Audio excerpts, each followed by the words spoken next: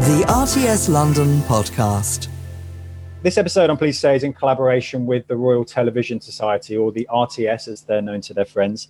And this is where I welcome Jude Winstanley, RTS chair and TV line producer, who the RTS have dispatched to the Access VFX podcast to rep the RTS and also the unit list.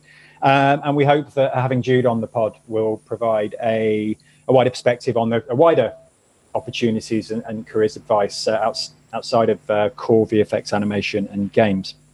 So that's my little bit of intro. I'm going to hand over to the team now. I want to kick off with Jude, and then we're going to introduce everybody on the episode and then get stuck into the conversation. So over to you, Jude.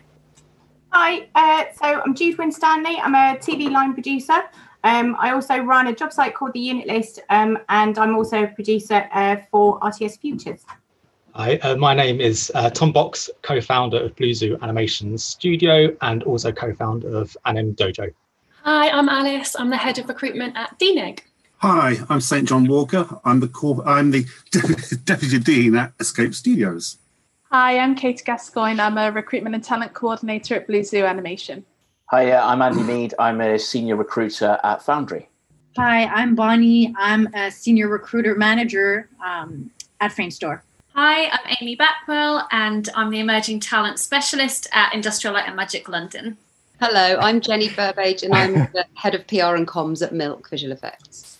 Hello, everyone. I'm Paul Wilkes. I'm head of talent acquisition for Technicolor's advertising brands, MPC and The Mill. Brilliant. Excellent. Good intros, guys. Right. So we've got about 55 minutes to get stuck into this episode. So I'm going to kick off proceedings with my first question. And this came from one of our Access VFX mentees. And it's a nice broad question to start with. We're going to get more into real talk shortly. But I wanted to ask the group, from your personal experience, how is the ongoing lockdown affect? How would you feel that the ongoing lockdown is affecting the next generation of talent? Now that we're not at the beginning of it, we're months into it. You know, what are the kind of themes that you're picking up as recruiters, talent managers, and people trying to get people into your respective industries? So just having little chats with people, because I sort of look after a runners group on Facebook as well.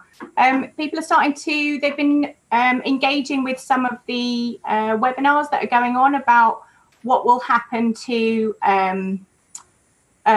what's going to happen when we go back into work, actually into production, and people are in the same space together.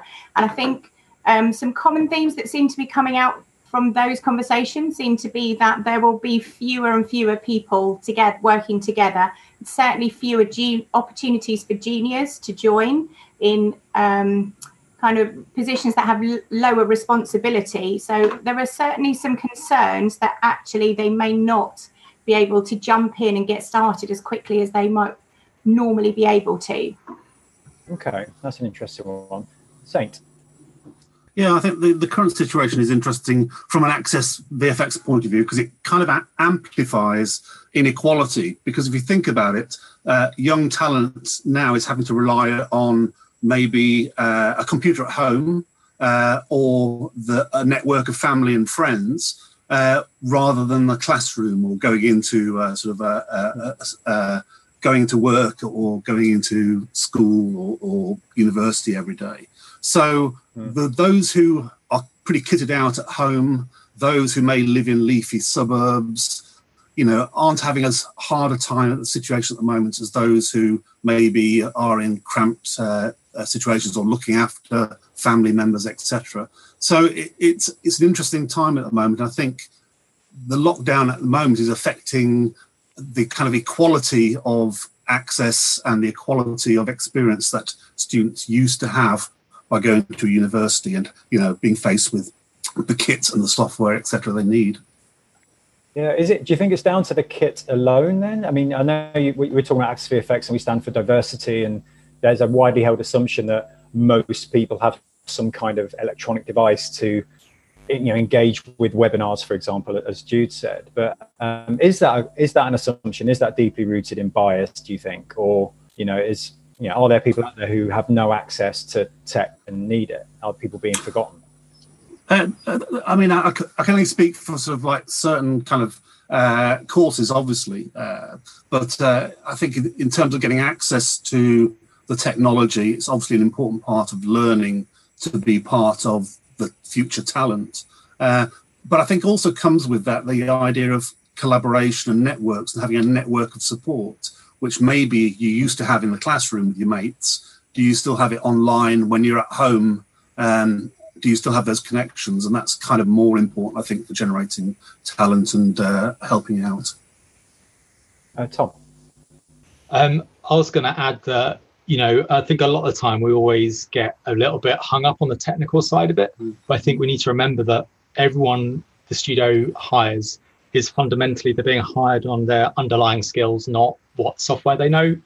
What software they know helps you get the job. It doesn't get you the job. And what really gets you the job is those core skills, especially, I guess, in the more the visual sides of it, especially in animation, where, when we have at Blue Zoo, we have concept artists, and you hire them on how good they can draw amazing paintings, not how well they can use Photoshop. So I think it's worth remembering there are a lot of disciplines which don't require an expensive computer to practice at home. Excellent. Thank you, Tom. Bonnie, you're going to add to the conversation. Yes, indeed. What I think might be a bit more of a struggle is because right now we cannot basically be all together like it was before. So on my side, what I do believe is usually a studio, when you hire a student or someone that is just, coming into VFX, it needs to have support. It needs to be supported by senior people. The reality is when you're in a studio, you have access a lot more to those people. And when you're from home, you might be a bit more shy to reach out to those senior members of your team. So that might actually limit the number of people that will be able to support you. That's where studios might actually hire less junior because of that, because they might not reach out. They might not, again, be able to grow within the studio because of the new work situation.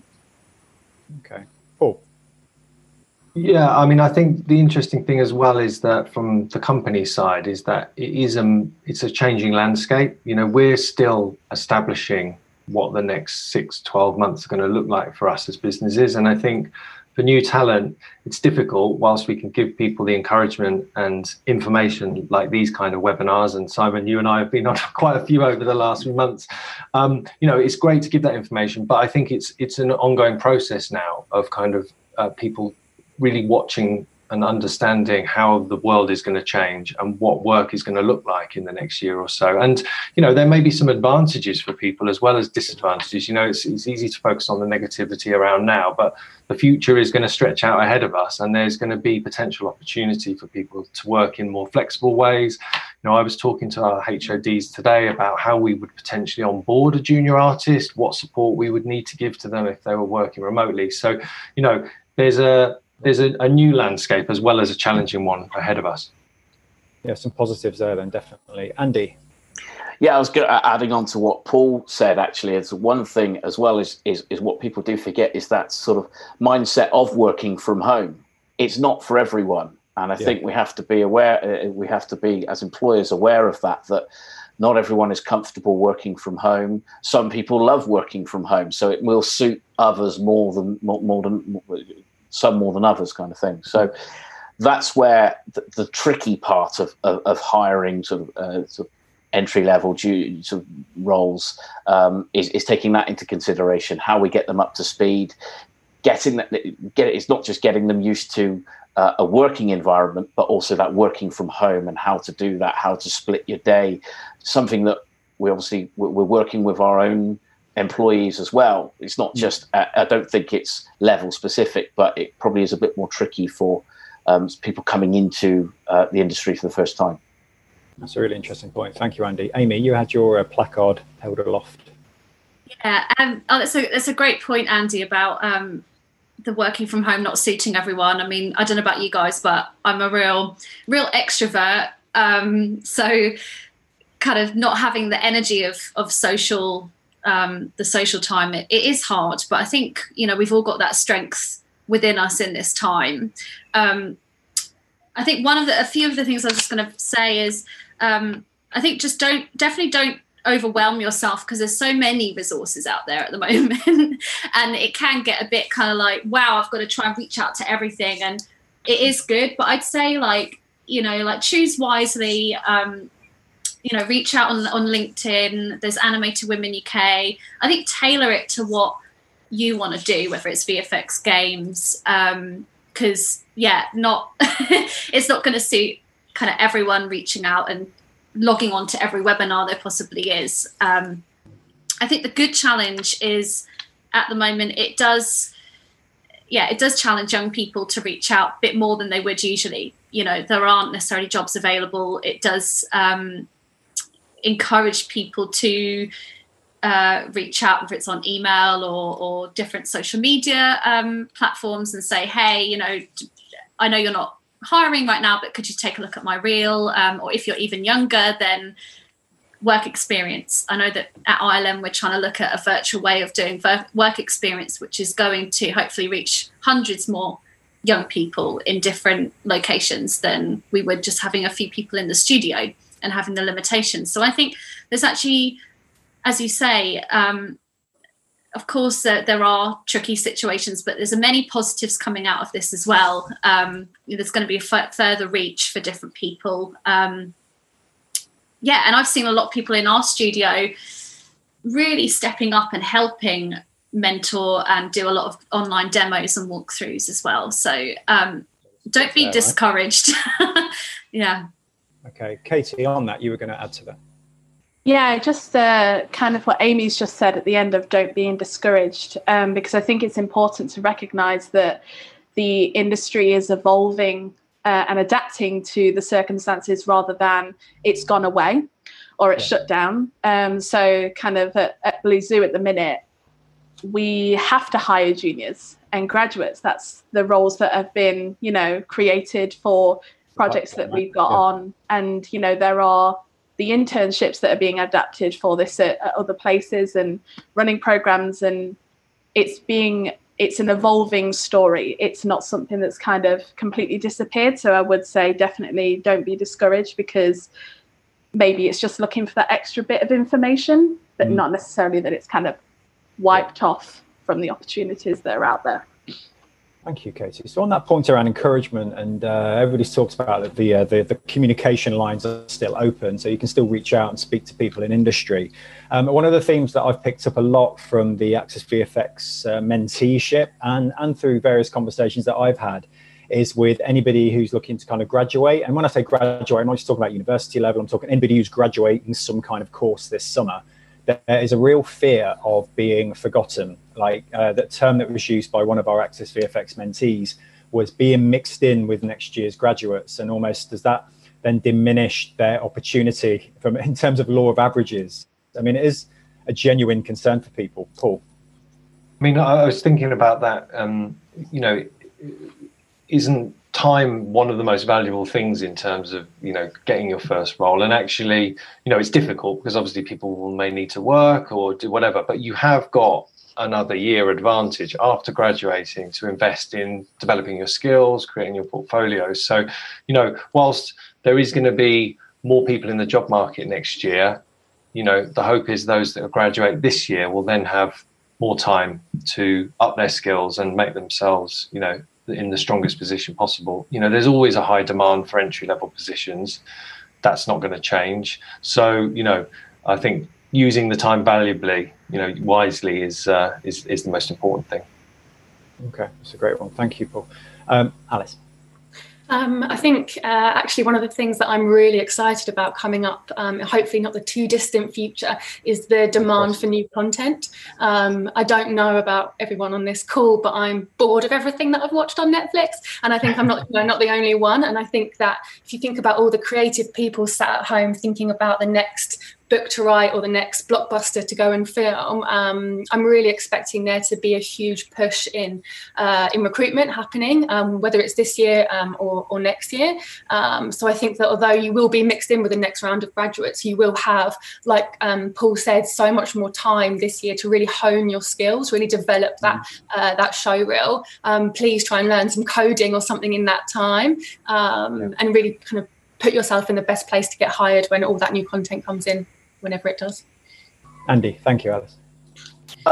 We're slightly different from our perspective at Foundry, because we don't have a set sort of. I don't know for the rest of the if I'm speaking for the rest of the people, we don't have a set graduate or intern graduate recruitment scheme or intern recruitment scheme. We hire into positions straight away. So things like QA, customer support, content creation type roles. We are slightly different. We're not sort of artist, compositor type organization, but we hire those skill sets, and we hire those all year round. So we don't have that sort of pause and have a deadline. So we start recruiting for graduates at, say, end of summer or sort of end of the term, that kind of thing. So we're very much all year round.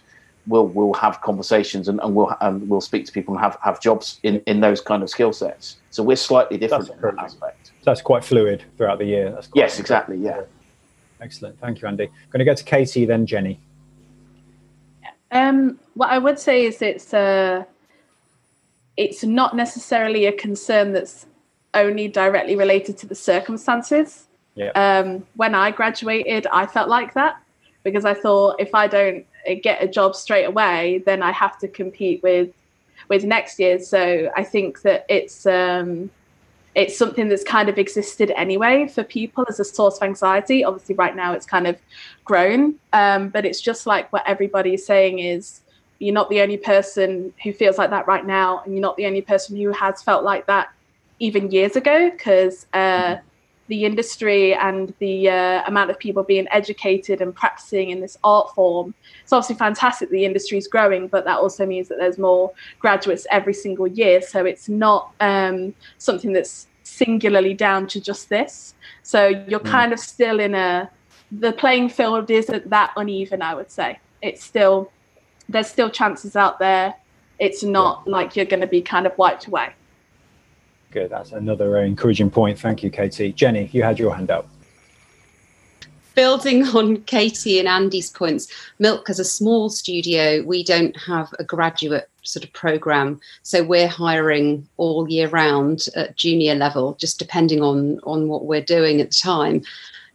So that's really important to bear in mind. And I had quite a long chat with our head of HR this morning about this. And she was really, wanted to emphasize that if you're motivated, you're enthusiastic and you've got initiative and you've got a good portfolio, that's going to be the thing that's important. It doesn't really matter when you've graduated.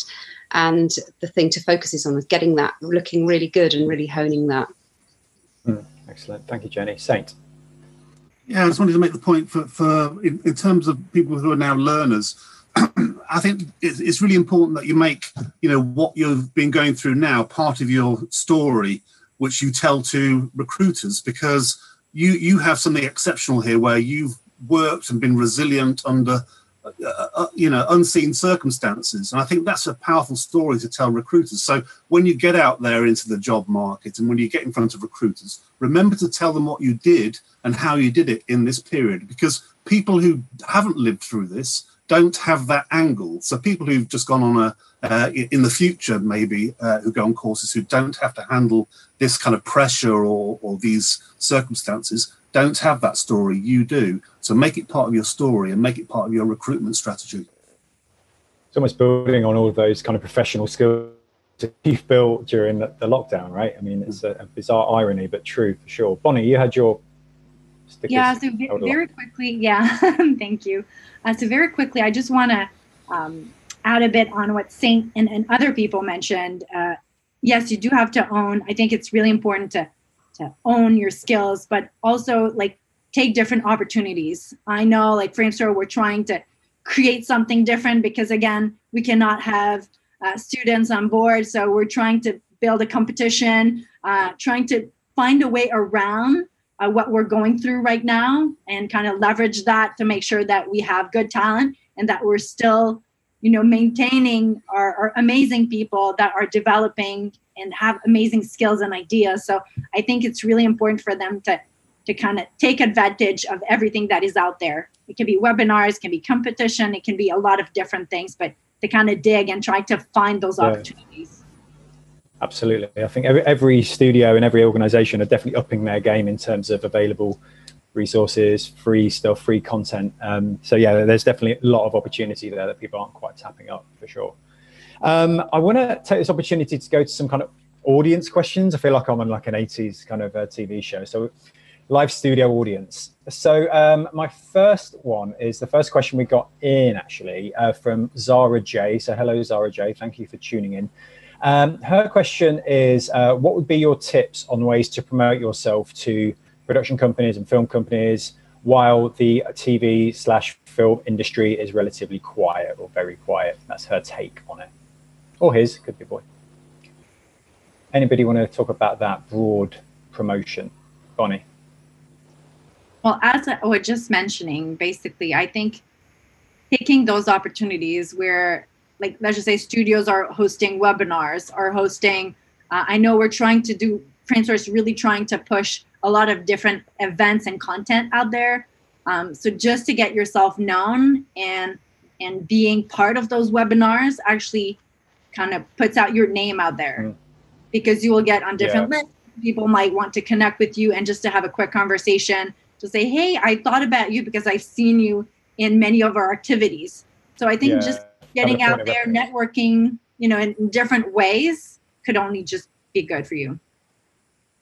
I was just going to say that I think one of the things you can do whilst the industry is a bit quiet is join in with like online group projects, because one of the things we look for when we look for applicants is their passion and how they go kind of beyond the requirements of not just what they've done at their college or university, but what they've done on top of that. And for us, whenever we see someone's kind of really gone and found extracurricular activities and kind of group events or online kind of collaboration, online projects, that really shows that they've kind of like really done everything they can to make the most of that downtime. And then, of course, that when you show that to studios in your showreel, that will give you more showreel material. Plus, also it will demonstrate that passion and desire to do everything you can to further your career. Paul, you had your hand up as well, but I wanted to say that we did do an episode on personal brand on the last episode of the pod, which goes into quite a lot of detail on the concept of self-promotion and how you can get your name out there. But I think, Paul, you had your I was just going to follow up from Bonnie's point, actually, that even some of the events that I've been involved in over the last month or so, people have followed up, they've linked in on LinkedIn, sent me a message to say thanks for the webinar and that they found it valuable. And and the thing is, those kind of connections, that's the start of that network that you can build. So it's there. The rules apply as they always did in the way that you approach people and connect with people. But I think the platform is different, and in fact, if anything, it's more open than it's ever been because of these kind of things. Brilliant, thank you. So we've got another question in. Sam Downey's question here, which is, how do we deal with hardware and software issues? What's going on with my internet? In VFX. So this person is a freelancer who's daunted by the price of desktop software for home. Can studios help with costs? There you go. There's the $1 million question. What do you think about that? I'll say when we have people working remotely for us, they can remote connect into our studio and use our software licenses. So we wouldn't say to a freelancer that if you don't have your software, you can't come and work in our studio. That wouldn't really be a fair way of doing it. So there is that. And I think that in terms of the other question, in terms of if the software is expensive, I guess in terms of more learning it, I think some of the studios do kind of learning versions of their software as well, I think. Okay, thank you, Tom. So I've got a good question in by Instagram earlier today, actually. So it's moving into a kind of more kind of job roles. And this is an interesting one. So it's from Stephen on Instagram, Stephen Quinet, who says, do you think producing related or production related jobs are harder to find than artistic roles during the current situation? Let's take that one.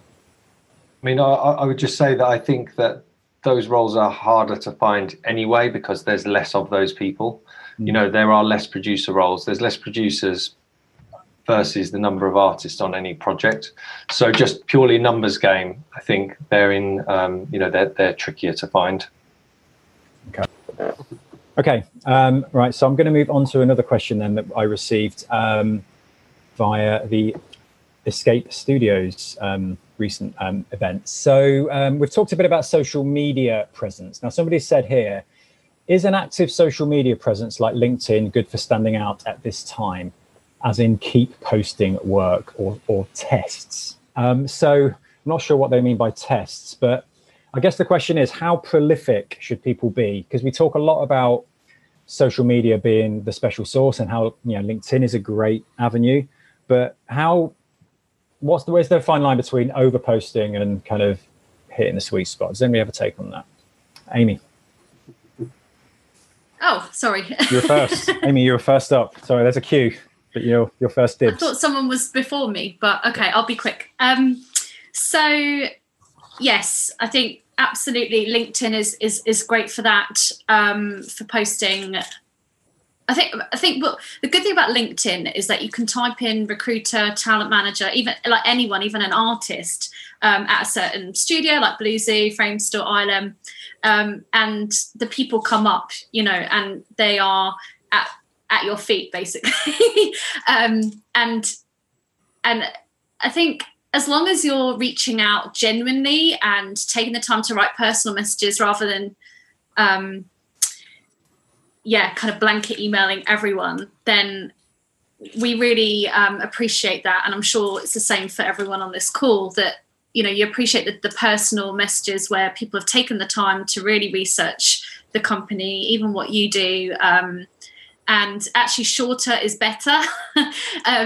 We get a lot of different kind of emails, so beautiful stories, but I think if you think about the amount of traffic that we get, I think actually shorter is better. And sometimes it's easier to respond quickly to kind of shorter emails. So put your link into your work. It doesn't have to be polished. I know a lot of students that have lost their machines in this time and can't actually do some stuff. So I think it's a great time to just get feedback on your current reel, and then when you can actually update it, then of course put that into practice. And over communication is a fine line. I think getting annoyed that you're not responding after 2 days, I think that for me that's the hard thing. To bite your lip. So I'm not sure who, Alice, I know you had your phone up. I think one of the things that I love about this industry is how kind of inclusive and supportive it is. And I think that I've seen a lot of, as I've been sort of scrolling through LinkedIn, I've seen students posting their show reel or a shot or some coding that they're doing, asking for feedback. And the number of comments that you get just from strangers, just from their random connections that are giving them advice. I think that's what students should be really focusing on trying to do now, is getting as much support as possible. Like what's already been said, there is a fine line between how often you contact recruiters. I won't repeat all the same stuff, but the advice is really good. But in terms of reaching out to your other connections, do that and get that advice to really hone your show reel for when people are recruiting. Brilliant. Thank you, Alice. Jude, you had your hand up.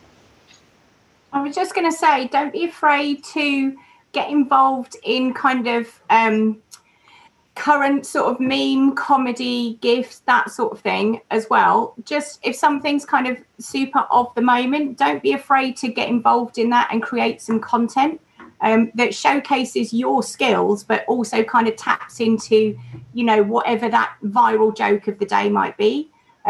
There's nothing wrong with doing that kind of stuff. And actually loads of people's kind of content has kind of come across my social media channels that I've just found really engaging to watch. And then for some of them, I might have then gone and had a little look at what else they do. And are they in a staff job? Are they a freelancer? What kind of, is this something they're just doing for fun, or is this actually their day job? So while people have got time, I think it's okay to kind of indulge in things that are slightly more lighthearted as well. Yeah, hopefully a bit different as well, right? If we have more chance of standing out. Yeah, and also don't discount the fact that there's also socials as well. There are loads of social agencies that create content, short form content for brands. And regardless of what job you do in a creative sector, actually, there will be work there for things that are sort of, 5 seconds, 10 seconds, even as long as sort of 20 seconds, where you're in control of all that amazing content, and they will be looking for you. Okay, thanks, Jude. Bonnie, you had your hand up. Yeah, so I just want to share that because I've been in recruitment for about maybe more than 13 years in different industries. What I found when I joined VFX, what I found really, really interesting was the fact that LinkedIn is kind of an all-in-one place, because you can have their profile, you can have their resume, you can have their videos, there's their show reel, you can review everything. It's literally kind of all in one place, which I really, really love because I've been using LinkedIn forever. But honestly, for me, it's a big part. So if I look at your LinkedIn and I cannot find information, I find it a bit frustrating because you don't know where to find that information necessarily. You don't know if they're using ArtStation or they're using Vimeo. So you're not going to start looking around everywhere. So if, let's just say, someone adds you, it's really nice to have like that all-in-one on LinkedIn. So you can have access to everything and simply share and quickly share actually their video to basically your HODs or to different departments. So I think it's really helpful for anyone actually to be active on LinkedIn, to connect with people, but to have their profile updated all the time.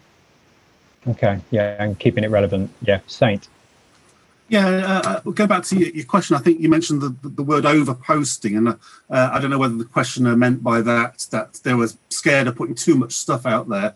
I think sort of like, if you're a creative person, think about this like, a shark that stays still drowns, doesn't it? And I think sort of if you're a creative person, put stuff out there. You don't need to be calculating about it and sort of address it to a particular sort of recruiter. Just put stuff out there, whether it's on your own blog, it's on Instagram, wherever. Put stuff out there because you're a creative person and see what happens. And I think there is a bit of that serendipity around. Don't be too calculating about everything. Okay, Paul. Yeah, I mean, I think that's a good point. I think, creative people should be generating content all the time. But when it comes to getting feedback on the work, I think, I suppose all critique and feedback has some value, but some has more value than others. And I think you need to be careful what feedback you take to heart and action. Getting feedback from industry professionals or people that are involved in professional training that, that have experience in giving feedback that is constructive. If you post any type of work, you're going to get a lot of people that are your peers or maybe even more junior giving you feedback, and that they're whilst there could be value in their feedback, it's not necessarily the feedback that you need to improve your work. Thank you, Paul. I want to return to the conversation. Oh, sorry, Paul, go on. You froze, I think. Sorry, do you want to repeat your last? No, I think you froze, Simon. Actually, sorry. It is me, isn't it? I'm having an absolute shocker. I should never do these. I sound all right now. I'm going to sit on the stairs. Yeah. Perfect. All good. And somebody asked, what do you need to put out there if you want to work in production? What kind of, you don't have the benefit of putting work up necessarily if you want to be a production assistant, because you might not have had a great track record of jobs. So what would be your advice to somebody trying to go down that career path? Alice? I think it's a really great question. I think when I was hiring production assistants, it was always really tricky to see just from, production kind of courses. There aren't that many that are tailored to visual effects.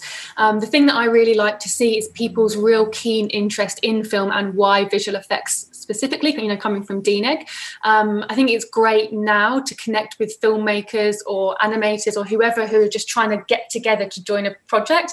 Lots of these, I don't want to be too broad speaking, but a lot of people, maybe they're very creative, maybe they're very technical, but they don't have the organizational skills and would really, relish having a junior production person that would come in and help them wrangle themselves, and produce a really great project. So really what I want to see on that CV is the time that you've spent out of your course to really understand visual effects and visual effects production, and any kind of projects that you can do on the other side is great to do.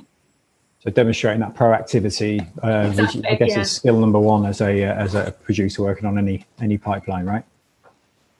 Anybody want to build on that, or do you think that you pretty much nailed it, Amy? And then we'll follow by Katie. Yeah, those are all fantastic points, and I just wanted to add to kind of doing your research. Definitely try and know exactly what a production assistant does, because I think without saying kind of too much, there's been a few people that apply to our Jedi Academy, which is like the graduate scheme at ILM, and fantastic, have a lot of enthusiasm, great communicators, but actually don't necessarily know exactly what a PA does until they're in the interview.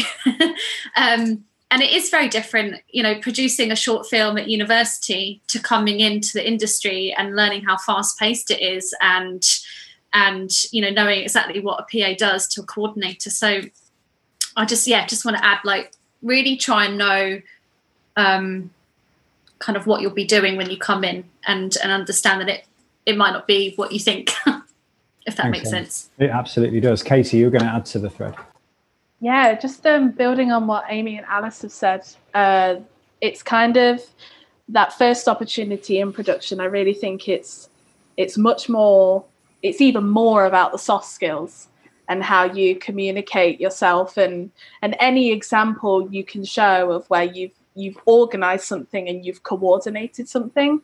I know that there's some people who have really good relationships with their course leaders or tutors after they've left their course, that they'll ask if they can coordinate any of the student projects that are in the year below, so that they can work with them, even just kind of outside of it, that they just kind of create a schedule, and that allows them to be involved in some way. So it's those opportunities to kind of have an example in organization, but also the soft skills of communicating and, kind of being ready to tackle anything kind of thing. Yeah, absolutely. I want to stay on the subject of soft skills or professional skills. So I've got another question here. I think it's from a parent, actually, or it sounds like a parent. I'll let you all be the judge, which says, how do you teach kids to network? They are fantastically connected, but don't know how to talk to people or pick up a phone, which sounds very cynical parent there.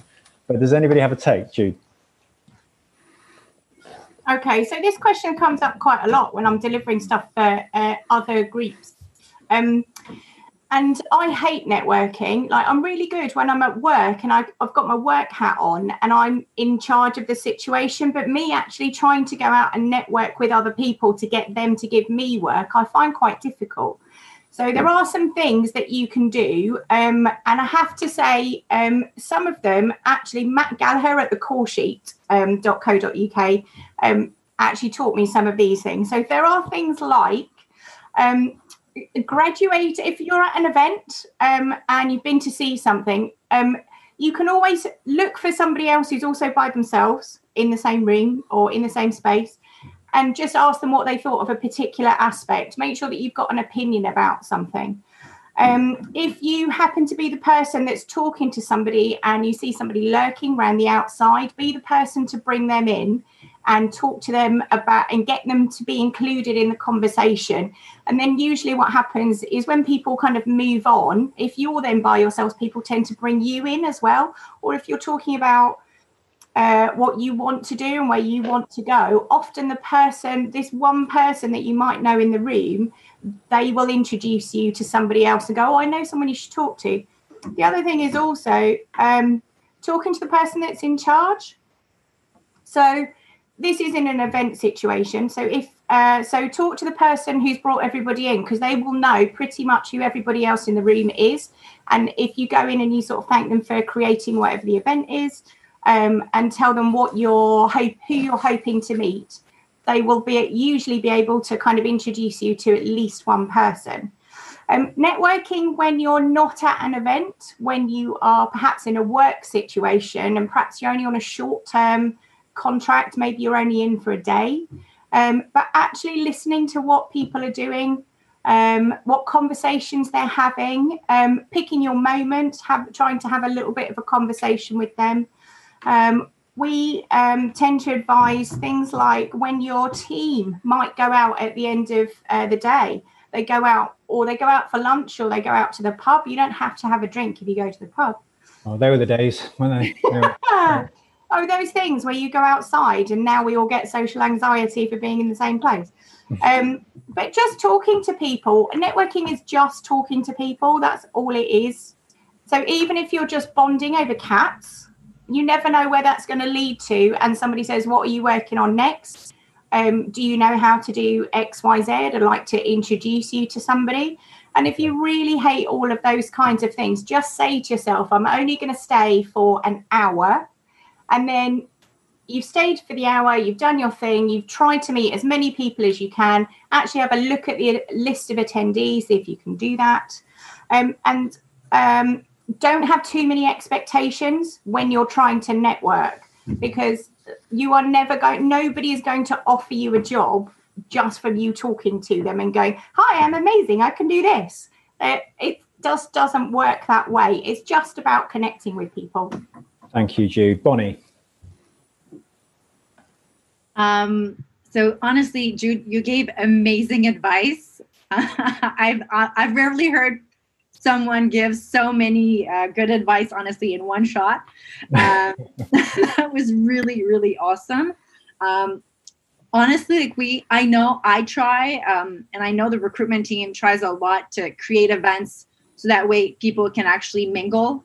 I know recently we've created Rigging Mixer in Montreal, because obviously I'm from Montreal in Canada. But we've tried to create rigging mixers, and I know like students what they've done, because we've invited a few. We tried to really have different levels of people joining that event. And honestly, like a lot of junior were kind of gravitating around me because I invited them and I was pushing them toward it. And toward the end, they were saying exactly what you mentioned. They really got out of their comfort zone, reached out to people that were alone, connected with people on common ground. I think it's super important to kind of either try to open a conversation to kind of figure out what you guys have in common, and obviously via facts. But more than that, you might have different passions or passions that are related to one another. So really try to find those common grounds with the other people, and don't hesitate to join in a group. So even if you're alone and you see a group there, you can always ask, may I join in? Because again, they're there to network. So basically, usually people will never say no. They will always say yes. I've never been told no. And I'm that kind of person that goes into those groups and say, hi, how are you? So never hesitate. I know you can get out of your comfort zone, but never hesitate. It will pay out in the end. Thank you, Bonnie. Right. We've got Paul next. Yeah, I mean, I think just adding on to that, I think it's something that, you can't expect to be good at straight away. It takes practice. It's like public speaking of any type, really. It's something that you have to learn to do and become more confident in over time. But I think if it's rooted in passion, which is a word that's come up already, and honesty, if you enter into those discussions with something that you're passionate and honest, can be honest about your enthusiasm for, that's a great starting point. I think about events I've been at with very junior candidates or undergraduates coming to talk and being very nervous. But, if they've got that passion and sort of humility and honesty about themselves and their work, it really doesn't matter. All of that you push to the side and you can engage with someone. But it's a learning process for sure as well. Brilliant. Thank you, Paul. So I've got a bit of a roll call of people to speak on this. So those of you who are holding up your placards, I'm coming to you. You included Saint, who did it about 4 times. So Tom Box, what have you got to say on this? I was going to really I think Jude said it already. I think one of the things to bear in mind is don't expect anything from networking, because if you really push too hard, it's not going to go down well. And I was trying to think of all the kind of jobs and projects that have come in through Blue Zoo and how I know those people. The majority of them have been just me meeting someone once, and from that I've met someone else, and it's just through these small little connections that you suddenly end up where you are. So I always say it's much more about kind of making your own luck by planting lots of these seeds everywhere and just chatting to people with no expectations, just trying to be friendly. And the second point was, I think Mark Flanagan from Epic said it on another podcast, is a great way of boosting your confidence. If you're not very confident in those situations, is just create your own YouTube tutorials, because just recording that and talking to a camera really helps boost those skills. Even if no one watches it, just get used to talking to a camera, and then that will it pushes you out of your comfort zone to build those skills. Yeah, I know Mark wanted to attend this, but he couldn't. So yeah, it's like he was here. So hello, Mark, if you're listening or watching. Thank you, Tom. So Katie, you were next in the line. What have you got to say? So I just kind of wanted to, I think really fantastic advice. I just wanted to kind of make note of the current circumstances of, obviously we're talking about a lot of networking examples when we were all in a room together or at an event together, which doesn't necessarily exist a lot right now in person. So one, it's kind of, there are less opportunities to network, yes, but there's also that kind of awkward barrier of kind of being scared and in person also removed. And I do know that there are a lot of places like SIGGRAPH, We Are Playgrounds. I think FMX are also doing a lot of kind of online events where people can join by video call. I'm doing one in a week as well. So there's also those kind of online events where you can network in the comfort of your own home, which should maybe hopefully be a little bit less anxious for you. And the second thing I would say is that the people that you speak to in industry have all networked before, especially all the people on this call right now. And what I would say is there are a lot of students and undergraduates or general people who are new to networking who can get quite nervous about it because they're always worried of kind of coming across as stupid or not knowing what they're talking about or forgetting what to say. And it's, I get it. It's really, really can be quite scary. I think the thing to bear in mind is that we can guide the conversation. So it just takes that first hello or the first kind of question and something to talk about. And it's like what everybody else was saying. Someone there will kind of guide that. So someone will kind of say like, oh, yeah, I'm really interested in animation. And then there's a million things that I can say to keep the conversation generated, even if it falls into a lapse. So you'll always kind of be taken care of by people who are experienced in having those conversations until you build up that same experience, and you can just do that naturally. Excellent. Thank you, Katie. So I've got Saint and Jude to go next. Can you keep it headlines? Because I want to get to a few online questions. So Saint, have you got anything new to add to that thread? Yeah, I just wanted to say that, the current situation really is, what we're calling the revenge of the introverts, because suddenly the people who were sort of at the back of the class, shy, retiring violets, under sort of online situations, they're suddenly become forward and they're able to sort of work sort of like the virtual floor, if you like, better than they could work sort of an actual social event at FMX or wherever. So I think the only issue with networking for people who aren't used to it is being able to pick up cues from the other person, and online that's hard to do. You don't see the raised eyebrow or the smirk of the other person. But I think the two things that young people need for networking properly is active listening, being able to listen and respond to what people are saying, and also using good grace and humour. Brilliant. Thank you, Saint. And Jude, we've gone full circle. Back to you. It's really quick. I was just going to say, don't forget to follow up.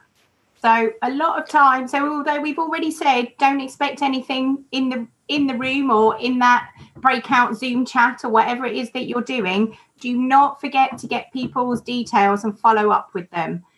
Because you'd be surprised how often people, once they've met you or they've had an online interaction with you, maybe they've had the opportunity to see some of your work and they'll be impressed by it, but they're also potentially busy working people. So if you don't, they're open to having contact from you. So whether you use the LinkedIn or you've got their personal email, their work email, whatever it is, do make sure that you follow up, because that will probably be a classic opportunity for you to advance your career just in little tiny steps. Brilliant. Thank you, Jude. So I'm going to move on to our live questions. So we had a great question. Great. I've got speech impediment all of a sudden. So CJ David has said that the buzzword at the moment is the industry is quiet, money hasn't disappeared, and so someone is making money somewhere. Where would you recommend best focusing on creating opportunities to drive income? That's a very, very good question. Anybody got any take on that? Thank God. Right. Okay, I'm going to go with Katie, then Paul. I would just say we're not quiet at all. Touche. So there are those opportunities out and about, because as you kind of say, when it talks about creating opportunities, and we touched on it earlier, that the kind of need for content is even greater now than ever. And so that needs to be created somehow. So for CG animation, that's kind of become like a bit of an area to rely on for advertisement and for like TV series. And it can exist in other areas as well, in terms of games, I would imagine, though I can't necessarily speak for that industry. So there's definitely creative opportunities within these specialisms out there. It's not all quiet. Great answer. Thanks, Katie. Paul? Yeah, just to extend that point, really, I'm happy to say that we're not that quiet either. We did, there was obviously a lot of uncertainty around advertising in general, but certain categories such as technology brands, any kind of content creators, so games companies are starting to look at, how they can build up their marketing and advertising presence. And what we've seen is a shift initially away from live action footage and to full CG and motion design led projects, but actually now shooting is starting to open up in a small scale in lots of different locations. So, obviously it's more challenging for the big budget kind of film sets, but for advertising projects, studio sets or, even on location, in controlled circumstances with small numbers of people, that those shoots are starting to happen. So yeah, advertising is kind of picking up relatively quickly. Okay. So David, CJ, don't believe the hype. Alice? So I was just going to say kind of similar things, that for us at DNEG, we are still hiring in the feature animation and the sort of previs area. So as a student, if you graduated in visual effects and that's really where you want to go, I think that this is a time to maybe broaden your horizons and apply for a job in feature animation or apply for a job in feature, even if it's previs, even if it's not where you want to be long term. Just be a bit more open, I guess. Excellent. Thank you, Alice. Andy. Yeah, I was just going to add, it doesn't actually answer the question, but I was just going to add, it kind of links to networking as well. I think a lot of people, the recruiters that I know actually don't be afraid to still talk to those people, even if they don't look like they're actively hiring or if they're not actively hiring. Okay, it's not going to get you immediate financial gain, but there's going to be there will be a point where hiring goes into overdrive, particularly in this industry. So if you're having those conversations before then, you're the one that's fresh in our minds. It's kind of, I spoke to such and such a couple of weeks ago. They approached me. We had a conversation. It's a really good time, even if it is a quieter time for recruitment. It's probably the best time to network because those recruiters have got time to have those conversations and actually talk to you about future opportunity, where you might go, give sound advice. So I just wanted to add that extra bit. It doesn't answer the question, but there is kind of still good advice. In terms of networking, it's a really good time to get in touch with people. That's an encouraging words from Andy, definitely. I know we're running out of time, but I didn't want to not cover one other question I've got on my feed here, which I guess is in tune with kind of action and opportunity, and I'm going to read this verbatim. It's from Stephen Quinet or Quinet. Forgive me if I've got your surname wrong, Stephen. Our Instagram friend who's now joining us live. Who says, are there any runner equivalent jobs that studios are offering during this time? I'd be happy to do any odd jobs to gain some experience working with the production team. So I'm not saying for a minute we're going to ask them to come in and fix the plumbing, but does anybody have is anybody currently hiring entry-level roles at the moment that they want to kind of push out there? See Katie nodding there. Go on, Katie, what you got? Yes. Yes. Kind of in all areas, really. So animation, lighting and compositing, post-production, asset building, all of them. That says a very jaded and tired Katie. Well, just busy, not jaded. No, jaded is the wrong word. I meant, fatigued maybe. Okay, better, but okay. I don't know. But yeah, it's a great answer, and I'm sure music to Stephen's ears there. So Stephen, head over to Blue Zoo Animation's website for sure. Anybody else want to take that, or should we start to bring our lovely hour to a close. I just add to that. I think it's in terms of those kind of runner equivalent jobs, they may be quiet while studios are more remote until things kind of gradually go back. So I think it's I just say it's an ideal time to, rather than thinking in that way, to practice those skills. So, you know, even if when you're running, even though it's great experience to kind of to know the ins and outs of how studio works, there's not as much hands-on work you can do when you're running. So rather than do that, you could spend your time really practicing and pushing ahead. So when the studios are ready to start hiring those positions again, you're in an even better place. So I think it's more of a question of just sit tight and make the most of the time. Absolutely. It's to the question earlier, isn't it, about next year and what next year is going to look like as well. Use the time wisely. Okay, right. Does anybody got any final words? I know, you know, we've got a hugely attended podcast this evening, so thank you all of you that have joined it as guests. But has anybody got any kind of final kind of nuggets that they want to throw out there as kind of final mic drop words before we bring this to a close? Or have you dropped many mics in the last hour? I know my Wi-Fi dropped many mics. I won't call them mics though during this episode. Andy? Yeah, I think, and it goes back to the networking. I think that's been a big theme on the call. One thing that I sort of thought of is, and actually, there's no stupid questions. You're asking someone who 9 times out of 10 is going to have the same interest or same passion as you, because you're either contacting them through social media with a purpose, and it's regarding something that they do. You found that they're doing the same thing or in the industry. Don't be afraid. It's easy to say that, especially recruiters. We're quite extrovert by nature, but don't be afraid to start a conversation with someone. All they'll do is not respond, and to be perfectly honest, that's more on them rather than on yourself. So don't be afraid to try and connect with people. So yeah, thanks, no Andy. Silly questions, and don't be afraid to talk to people. Probably my excellent two things. Thank you, Andy. Katie? I just wanted to go kind of back to full circle of with everybody posting and everything we've talked about is really fantastic to be so active.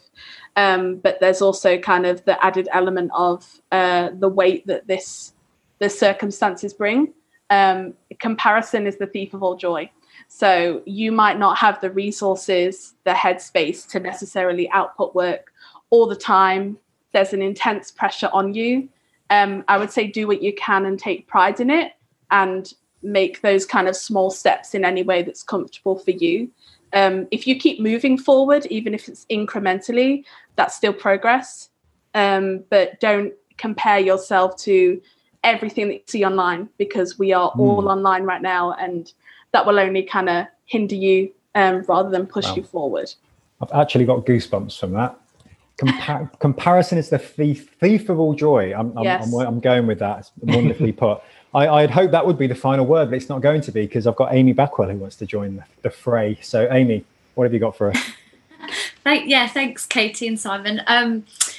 I think actually you've inspired me to say what I do tell a lot of people, and it kind of comes from personal experience and choice of like still follow your own path and don't forget your dream. I think some people might disagree, but I feel strongly about this of, you know, if you want to be a concept artist, then that's your dream and go for it. Don't forget your dream in this time just because, say, there's suddenly a load of compositing jobs.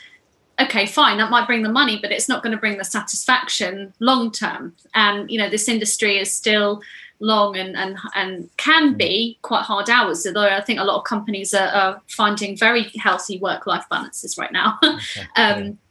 So yeah, that was it really. Follow your heart and your dream.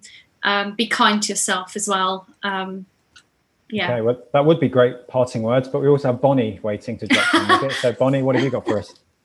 Honestly, I didn't know if you would have time. I was paying attention. We will make time for you, Bonnie. Come on, what you got? Thank you. But really quickly, I think the most important thing to actually understand is that we all started somewhere. We all started when we're really young, we started a new job, or even people who changed career like during a midlife crisis. So we all started somewhere. So don't be scared about that. Be persistent.